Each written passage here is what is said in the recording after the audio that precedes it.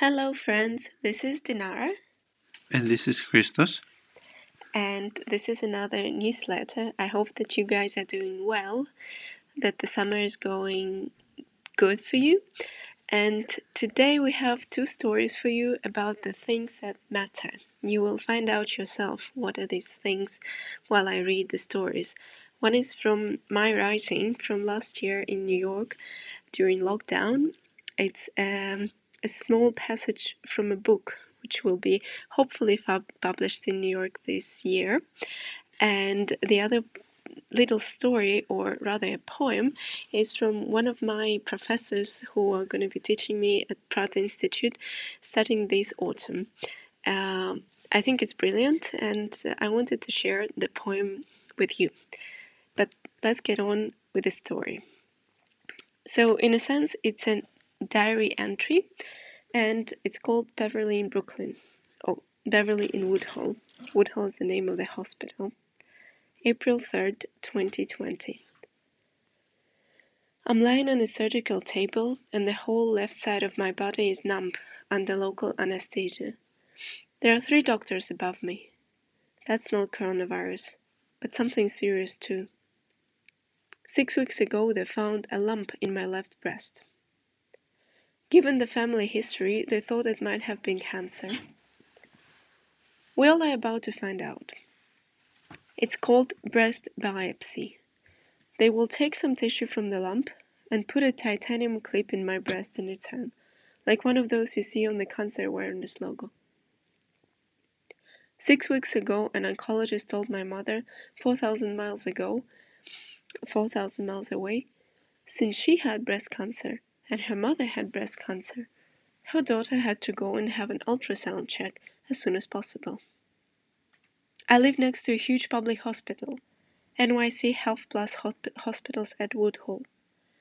My friend from Upper West Side says it's not a good one, but I'm new here, and I'm very scared of my mom's surgery and hormone therapy, of the pandemic, of that lump that I feel inside me, of how much I'd have to pay. 6 weeks back, Christos and I are sitting in the radiology department at Woodhull Medical Center, waiting for the ultrasound. On TV, Governor Cuomo is saying loud and clear that New York is fully prepared for the novel virus and that the health system in NYC is the best in the country. I'm new here, and I trust. Finally, it's my turn. I'm lying on the surgical table. She performs the ultrasound. As much as I'm scared to death of hospitals, I cannot take my eyes off her. Beverly, a black woman whom I will never forget. She's tall, moves graciously, smiles openly, and looks straight at you with great courage, strength, and kindness. Short hair, beautiful eyes. She is disciplined, composed, and professional. Her close relative, father I believe, died from cancer, and there she is every day fighting the disease, helping people. She frowns. I think she doesn't like something in me. I want her to like me and to let me go home, and never ever to return. But that's not the case. Beverly walks me back to the hall and finds Christos. Looking at him, not at me, is that because I'm shaking from fear? She takes his hand in hers and says, I didn't like that lump in the left breast. I think she'll have to do a biopsy. It's up to the doctor to decide though, so do wait for his letter. And so we wait. 6 weeks of blood tests, paperwork, and doctor's appointments. I'm lying on the same surgical table, and there are 3 doctors above me. Psychologically, the period before the biopsy was a nightmare. Having been used to post-Soviet medical system cold and rigid, I was seriously anxious. Some people said Woodhull is one of the worst hospitals in the city. For me, it's the best one in my 29 years. I realized that I have been smiling during the whole biopsy procedure. Look at me. Here I am, just moved to NYC and already out and about. Above my small breasts there are hands of 3 strong black ladies. I look at them straight in the eyes and feel only gratitude and trust. Beverly is here. She's the technician. That means she looks at the computer and makes photographs of the tissues in question. Before we started, I asked if maybe somebody could hold my hand a bit. She took my hand firmly and never released it. She holds me tight and safe, and it makes all the pain and discomfort go away. These strong ladies with their strong voices. In the most painful moment, the doctor asks me, "How many languages do I speak?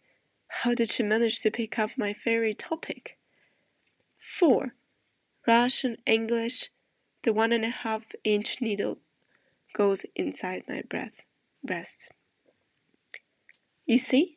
That's what they do in Europe. They speak languages. I laugh. My husband and I, we've traveled a bit. Thought to go to Hungary last year. They say it's really beautiful. But with that racism and their prime minister, nah. Here we are.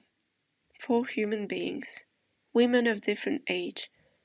One in a very awkward position with a 4-centimeter needle in her left breast in a country that is 4,000 miles away from home. I'm stressed. And they feel it. They surely do. The hospital under the lockdown is interesting. On the ground floor, there is immense intensity. Things are serious. You smell it. You see it along the corridors in doctors' faces and movement. But in a specific department like mine, cancer prevention and radiology, it's very quiet, empty, almost serene. 3 ladies talk between themselves about the virus and their work.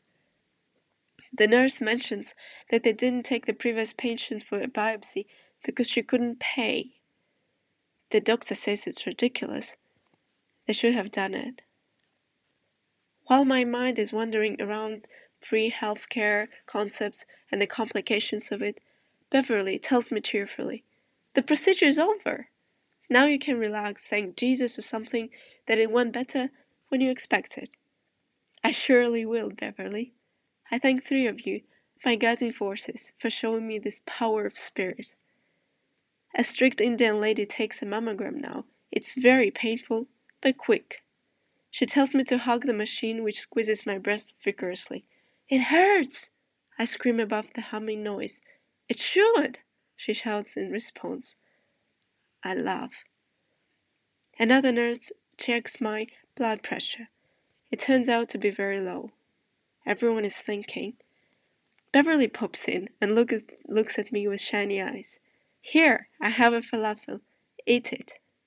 I eat. Today's Chris's birthday. They didn't let him into the hospital, so I walk home alone. My breasts are compressed and tied up with a bandage as if I'm an Amazonian woman, only with an ice pack under her left arm. The streets are empty. We'll probably have a little Zoom party later. Postscriptum. 6 months later, I come to the radiology department again. On TV, Governor Cuomo explains how we're beating the virus. Everyone is talking about Donald Trump and how he handled the pandemic. Not good. "I don't care, Michelle Obama is still my president," exclaims one of the cancer cleaning patients next to me and stands up for her screening. Finally, it's my turn. The mammogram is painful as usual, but my ultrasound is successful. The lump is benign, and I don't need a surgery. Spaced out, I wander around the department on my way out. Suddenly she passes by, tall, beautiful, and quick as usual. She surely doesn't remember me. I look at her and try to memorize her face, so that it stays with me forever. "The exit is on the left and straight ahead." She winks at me and disappears in one of the X-ray rooms. I smile on the way down to Moore Street. Oh, Beverly. That was the story, and also do please check out the poem by one of my future professors. The poem is called For Estefani, 3rd grade, who made me a card. I found it amazing together with the animation. So please check it out, and I'm sure you will enjoy it. That's it for now. Bye from Dinara. Bye, everyone. Bye from Christus. See you again. Oh, that was a very long podcast. See you guys.